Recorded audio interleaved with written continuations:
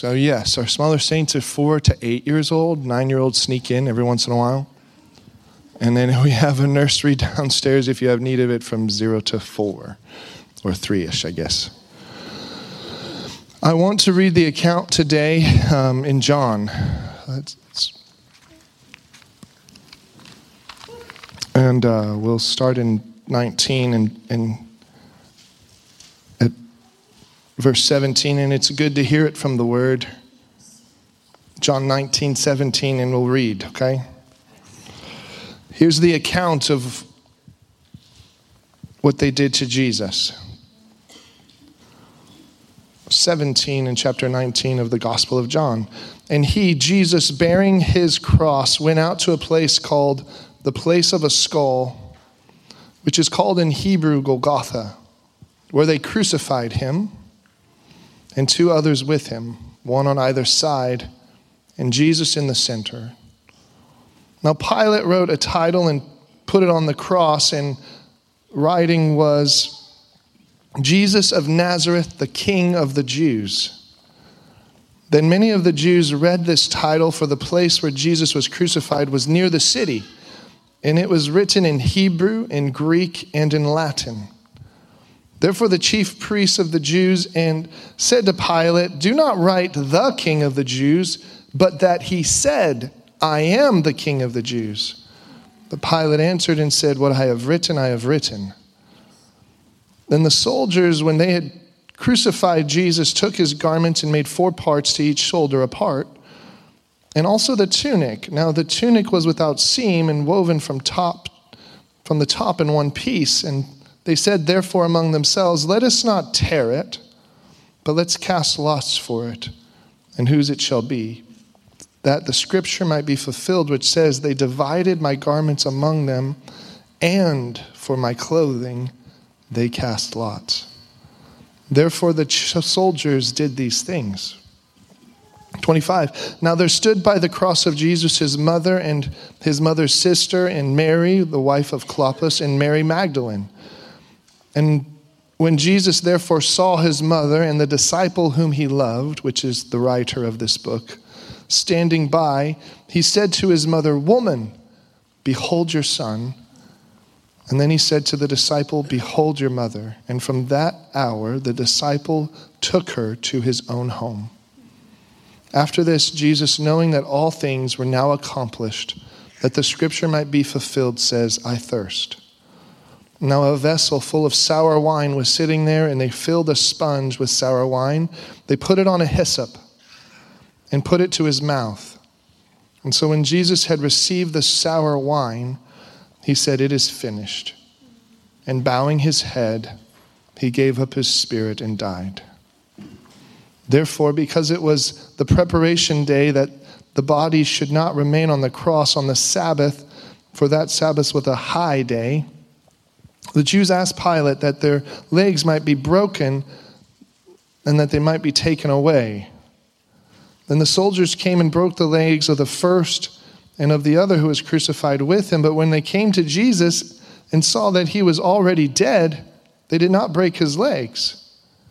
But one of the soldiers pierced his side with a spear, and immediately blood and water came out.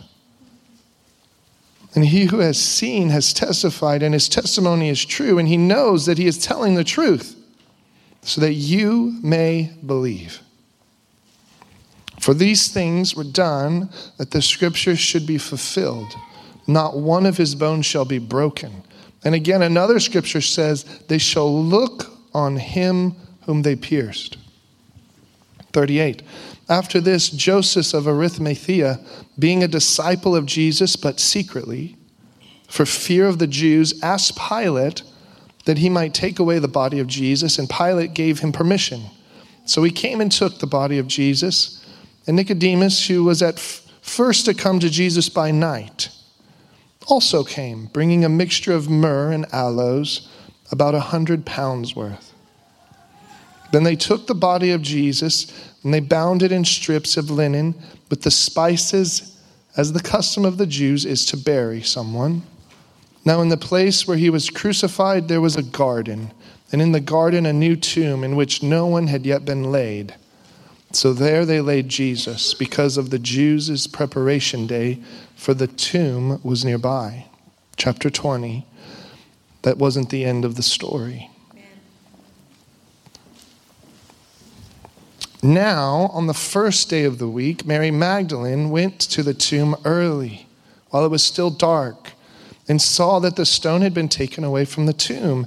And she ran and came to Simon Peter and to the other disciple whom Jesus loved, who's writing the story, and said to him, "They have taken away the Lord out of the tomb, and we do not know where they have laid him." Peter therefore went out, and the other disciple were going to the tomb, and so they both ran together. And the other disciple outran Peter and came to the tomb first. And he, stooping down, looking in, saw the linen cloths lying there, yet he did not go in.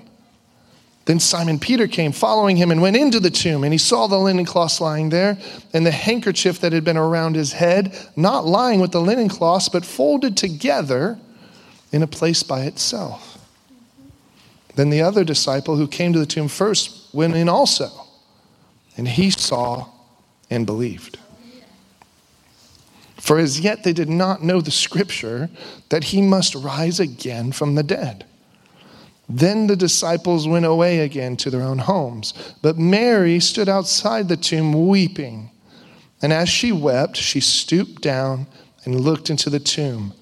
And behold, she saw two angels in white sitting, one at the head and the other at the feet, where the body of Jesus had lain. Then they said to her, "Woman, why are you weeping?" And she said to them, "Because they have taken away my Lord, and I do not know where they have laid him." Now when she had said this, she turned around and saw Jesus standing there, but did not know that it was Jesus. And Jesus said to her, "Woman, why are you weeping? Whom are you seeking?" Mary, supposing him to be the gardener of the garden, said to him, "Sir, if you have carried him away, tell me where you have laid him, and I will take him away." And then Jesus said to her, "Mary." She turned to him and said, "Rabboni," which is to say, teacher. Jesus said to her, "Do not cling to me, for I have not yet ascended to my Father. But go to my brethren and say to them, I am ascending to my Father and to your Father, and to my God and your God." Mary Magdalene came and told the disciples that she had seen the Lord and that he had spoken these things to her. Then the same day at evening, being the first day of the week, when the doors were shut where the disciples were assembled for the fear of the Jews, Jesus came and stood in the midst and said to them, "Peace be with you." And when he had said this, he showed them his hands, and he showed them his side. And then the disciples were glad when they saw the Lord. So Jesus said to them again, "Peace to you. As the Father has sent me, I am going to send you." And when he had said this, he breathed on them and said to them, "Receive the Holy Spirit. If you forgive the sins of any, they are forgiven them. If you retain the sins of any, they are retained." A little bit further. Now Thomas, called the twin, one of the 12, was not with them when Jesus came. The other disciples therefore said to them, "We have seen the Lord." And he said to them, "Unless I see his hands, the print of the nails, and put my finger into the print of the nails, and put my hand into his side, I will not believe you." And after 8 days, his disciples were again inside, and Thomas with them. And Jesus came, and the doors being shut, and stood in the midst and said, "Peace to you." And then he said to Thomas, "Reach your finger here, and look at my hands. Reach your hand here, and put it into my side. Do not be unbelieving, but believing." And Thomas answered and said to him, "My Lord, my God." And Jesus said to him, "Thomas, because you have seen me, you have believed. Blessed are those who have not seen me, and yet they believe." Amen? Many of you this day are here believing that Jesus is not a ghost. Jesus is not a spirit man. Jesus is in the flesh today in heaven. He's the only man in the flesh in heaven.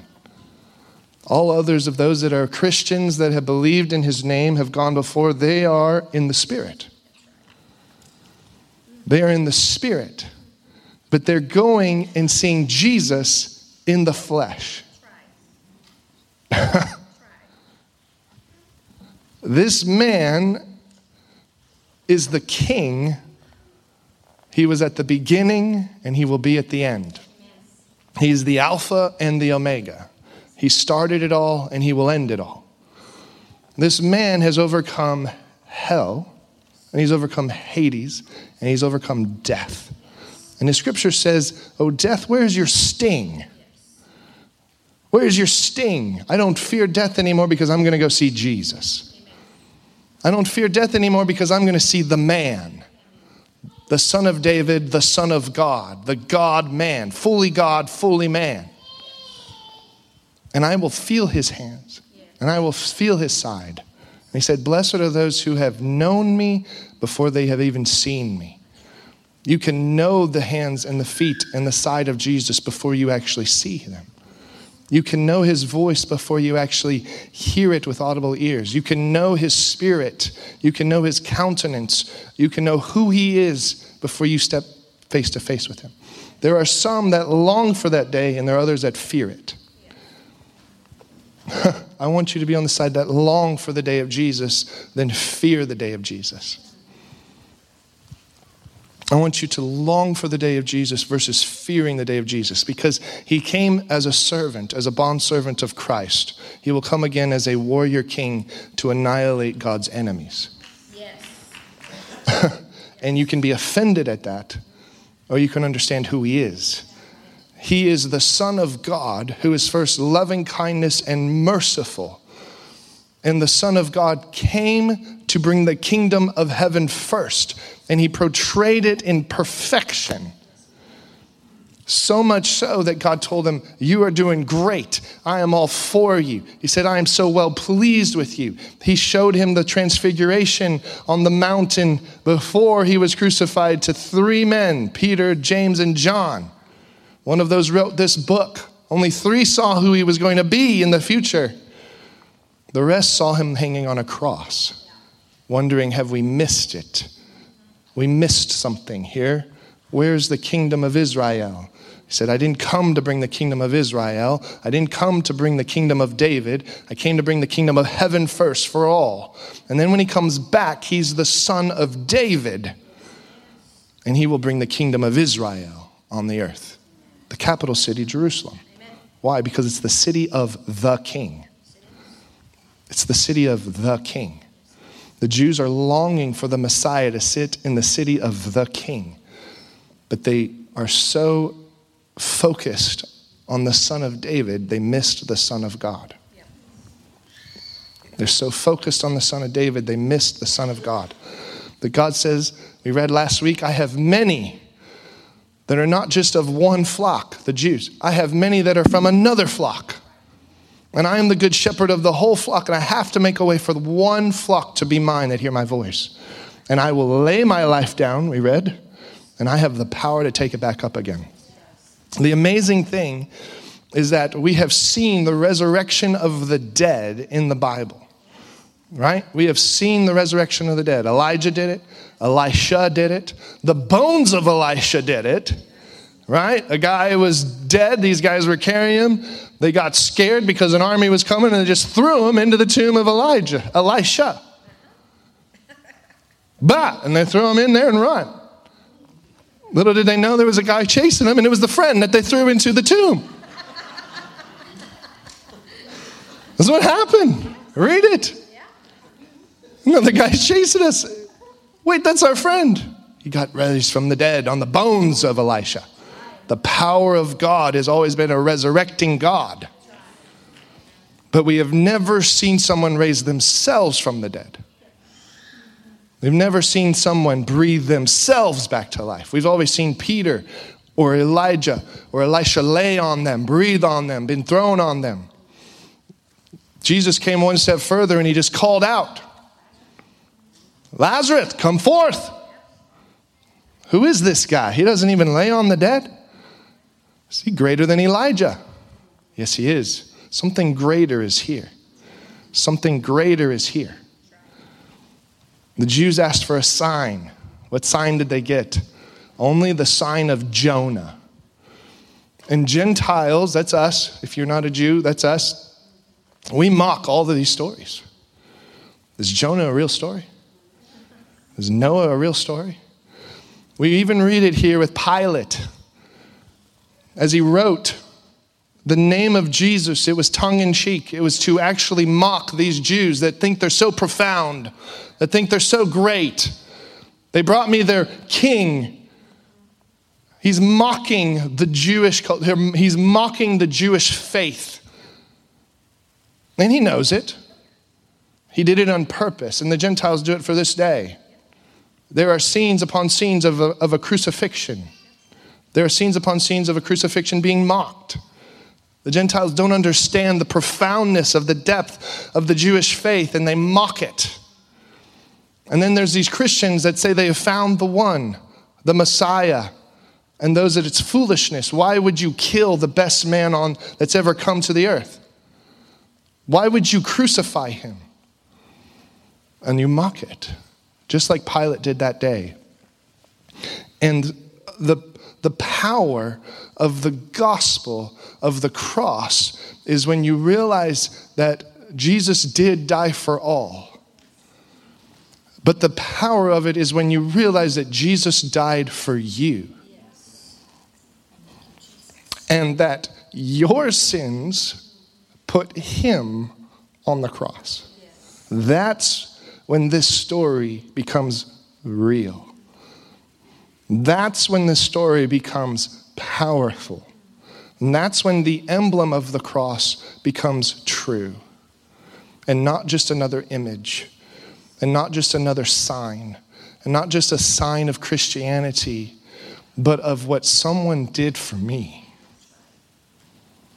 It's a very strange thing when you think about it. We don't go around putting up hangman's nooses on our necks. We don't go around putting execution chairs on our flags. We don't go around putting tormenting images in front of us. But yet as Christians, that is the norm, to put the cross. And there is a glory in the cross. It is a gospel of the cross, but it's more profound when you realize that cross, that cross is what I have done to the very best man that ever walked the earth. I put him on it. What? Yes, you did. And we can desensitize ourselves from what we're actually looking at. One of the worst ways that men have found to kill other men was a cross. It was slow, and it was to send a message for an empire to maintain peace. And they put on it the King of Peace. One day. It was to send a harsh message that even if you steal or rob someone, you can end up here. Do not steal or rob someone. How do we know this? Jesus hung by robbers. Jesus hung by robbers. One of them knew that Jesus had done nothing wrong. And Jesus said, indeed, you will be with me in paradise today. It is interesting to see that robber recognized that Jesus was on the cross for him. He's hanging on a cross. But he recognizes that the payment for his sin is standing next to him.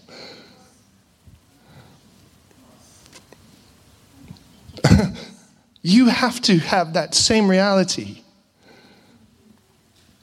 And I believe in that moment, that robber could feel peace and no more pain. Because the man next to him was taking away the pain of his sin. That is what these signs that will follow you. That is what true peace is. That's what the King of Peace brings. when you recognize the power of the cross for you. How do I know this? Go to Acts 2.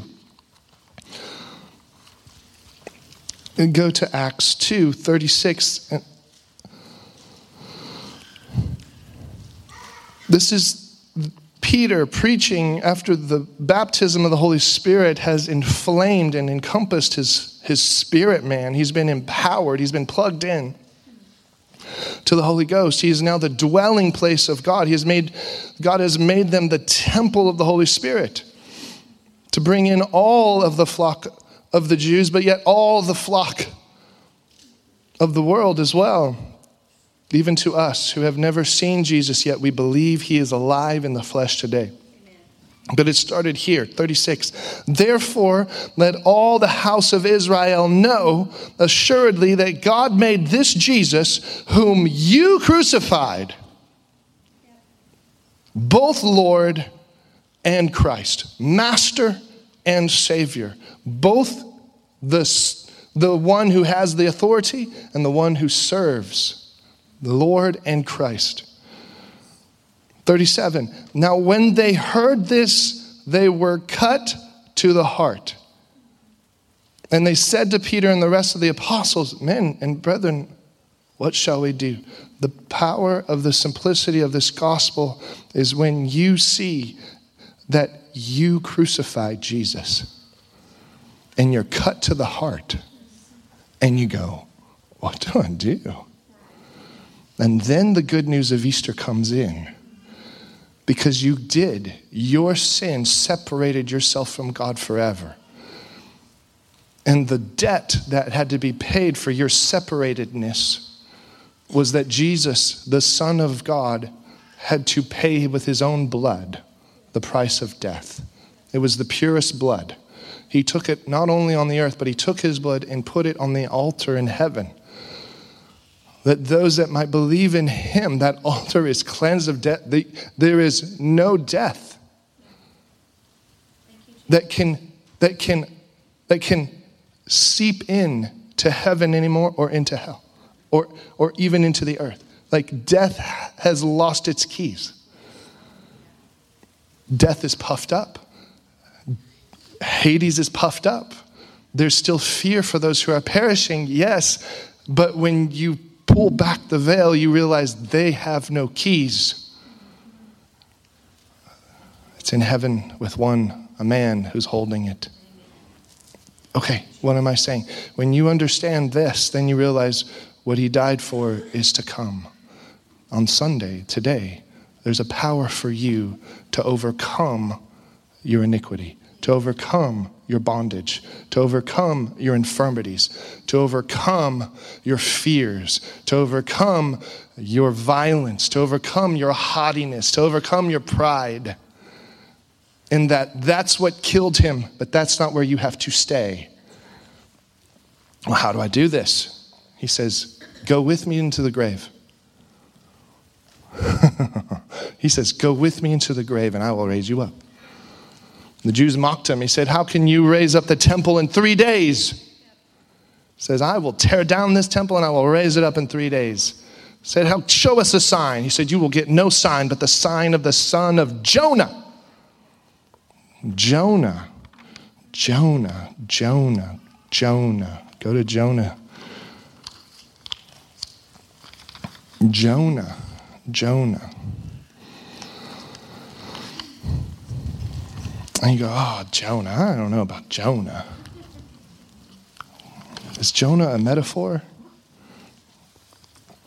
No. Jonah, verse 17 of chapter 1. Jonah, chapter 1, verse 17. Now the Lord had prepared a great fish to swallow Jonah. And Jonah was in the belly of the fish 3 days and 3 nights. The Lord had also prepared a giant power to swallow his son. A giant power to swallow him. Something that no one had ever been able to defeat. Death itself swallowed the Son of God. And the devil was rejoicing. Satan said, we did it. We did it. We have swallowed him. We have put him in the bondage. We have put him in the bars. We have put him in the jail cell that no one has ever gotten out. And read the prayer of Jonah, the sign of Jonah. Then Jonah prayed to the Lord God from the fish's belly. And he said, I cried out to the Lord because of my affliction, and he answered me. He is speaking this in his spirit man. When you die, you can still speak in your spirit man. How do we know this? Jesus gave a parable about two men who died, a poor man and a rich man. And the poor man went into the bosom of Abraham. The poor man's name was Lazarus. And Abraham is talking to him. And Lazarus, the poor man, is talking to Abraham. His spirit man is talking. The rich man is in Hades and in hell, sees Lazarus and is talking to him. This is what's happening here with Jonah. Their spirit man is talking. Spirit man is talking, but it's Jesus, the sign of Jonah. Yes? Chapter 2, verse 1 and 2. We've already read 2. Let's read 2 again. And he said, I cried out to the Lord because of my affliction, and he answered me. Think of Jesus. Out of the belly of Sheol I cried, and you heard my voice. For you cast me into the deep, into the heart of the seas, and the flood surrounded me, and your billows and your waves passed over me. And then I said, I have been cast out of your sight. We know this verse. He said it on the cross. Why have you forsaken me? Why have you forsaken me? Why have I been cast out of your sight, Father? Keep going. Then, yet I will look again towards your holy temple. The water surrounded me, even to my soul. The deep closed around me. Weeds were wrapping around my head. He's dying. He's drowning. He's dead. I went to the moorings of the mountains. The earth with its bars closed behind me forever. The bars of death. Yet you have brought my life from the pit, O Lord my God. And when my soul fainted within me, I remembered the Lord, and my prayer went up to you into your holy temple. And those who regard worthless idols forsake their own mercy, that I will sacrifice to you with the voice of thanksgiving, and I will pay what I have vowed. What is it? Salvation is of the Lord. When he rose from the dead, salvation is mine, and he has given this gift to men. Salvation is of the Lord. Go back to Acts 2.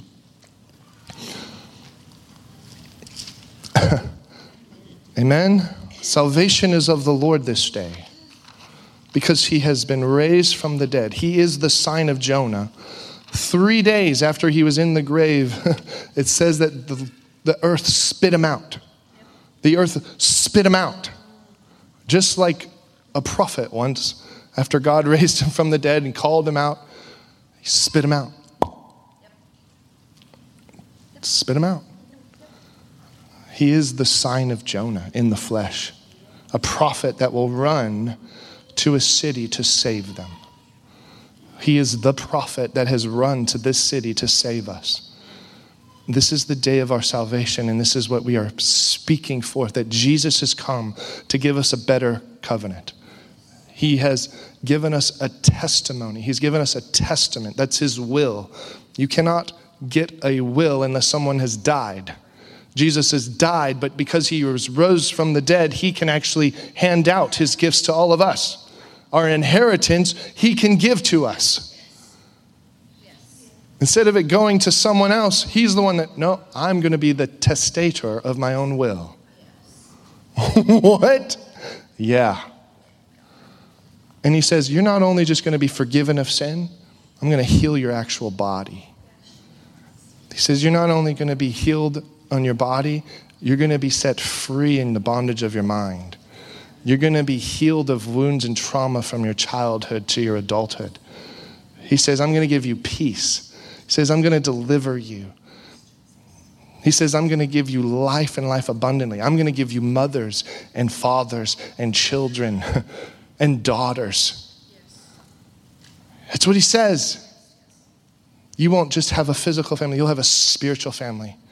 You will be given gifts and gifts and gifts. You will have your eyes enlightened to see the glorious riches of the inheritance that I have for my saints who have believed in me. Like these apostles that ran to the tomb and they said, I believe. And blessed are those who have not seen me and yet believe. Yeah? Acts 2. Are you there? Acts 2, we were in 36. Read it now through. Therefore, let all the house of Israel know assuredly that God has made this Jesus whom you crucified, both Lord and Christ. And now when they heard this, they were cut to the heart. And that's when you make Jesus Lord. You have to be cut to the heart. You have to realize that I did this. Because I sinned, Jesus did it. Because I hurt God, because I lied, because I'm so prideful, because I'm so haughty, because I hurt my wife, because I lied to my parents, because I stole, because I murdered, because I committed adultery. He died. He did this for me. I'm the reason that Jesus did this. And you're cut to the heart. And what does he say? Now when they heard this, they were cut to the house. And they said to Peter and the apostles, men and brethren, what shall we do? Then Peter said to them, repent. Change the way you're thinking. Renounce it. Receive forgiveness of your sins. That's repentance. And let every one of you be baptized in the name of Jesus Christ for the remission of your sins. He says, go to the grave with me. When you are baptized, he says, go in the tomb with me. Go in there with me. Trust me. Go in there with me. When you're baptized, you're saying, I'm going in. I'm going in. And when I come out, I'm never going back. I am never willingly going to choose to do something to crucify Jesus. I might, and I know he'll forgive me, but it's my goal and it's my destiny. It's my call to walk righteously and purely before him. Not because I've earned it, because of his blood. I'm choosing to say, no more. I'm going in the grave and I'll come out with him. You've seen your burial ground when you've been baptized. You've seen your tomb. You've already seen it. Glory be to God. Yes? For you shall receive the gift of the Holy Spirit. 39. For the promise is to you and your children and to those who are far off, as many as the Lord our God will call. As a Western society of Christianity, we can often become desensitized to the brutality of the cross. As a Western society of Christianity as our roots, we can often become desensitized to the brutality of the cross. When you see it all the time, or you've grown up in it all the time, you don't understand that you have committed the reason why that God-man was tortured. And when you understand what he did for you, then the emblem of the cross has a very deep and rich meaning that it always should have had. And yet, even if we don't understand the brutality of the cross all the time, we sometimes don't fully understand the magnitude of the power of Jesus' resurrection. We can fall short in knowing the brutality of the cross, but yet also fall short in knowing the magnitude of what it means for him to be raised from the dead. And he is Christ in you, the hope of glory, whose resurrection power is filling your mortal body. That, do you know what that means? It's impossible. How? He's like, well, I have to give you Holy Spirit. He's got to show you, because it's amazing. That your eyes of your heart might be enlightened to know the riches of the glory of the inheritance in the saints for those who believe unto Christ Jesus as Lord and Master. That's what he's here for. Let's end here at Ephesians 2.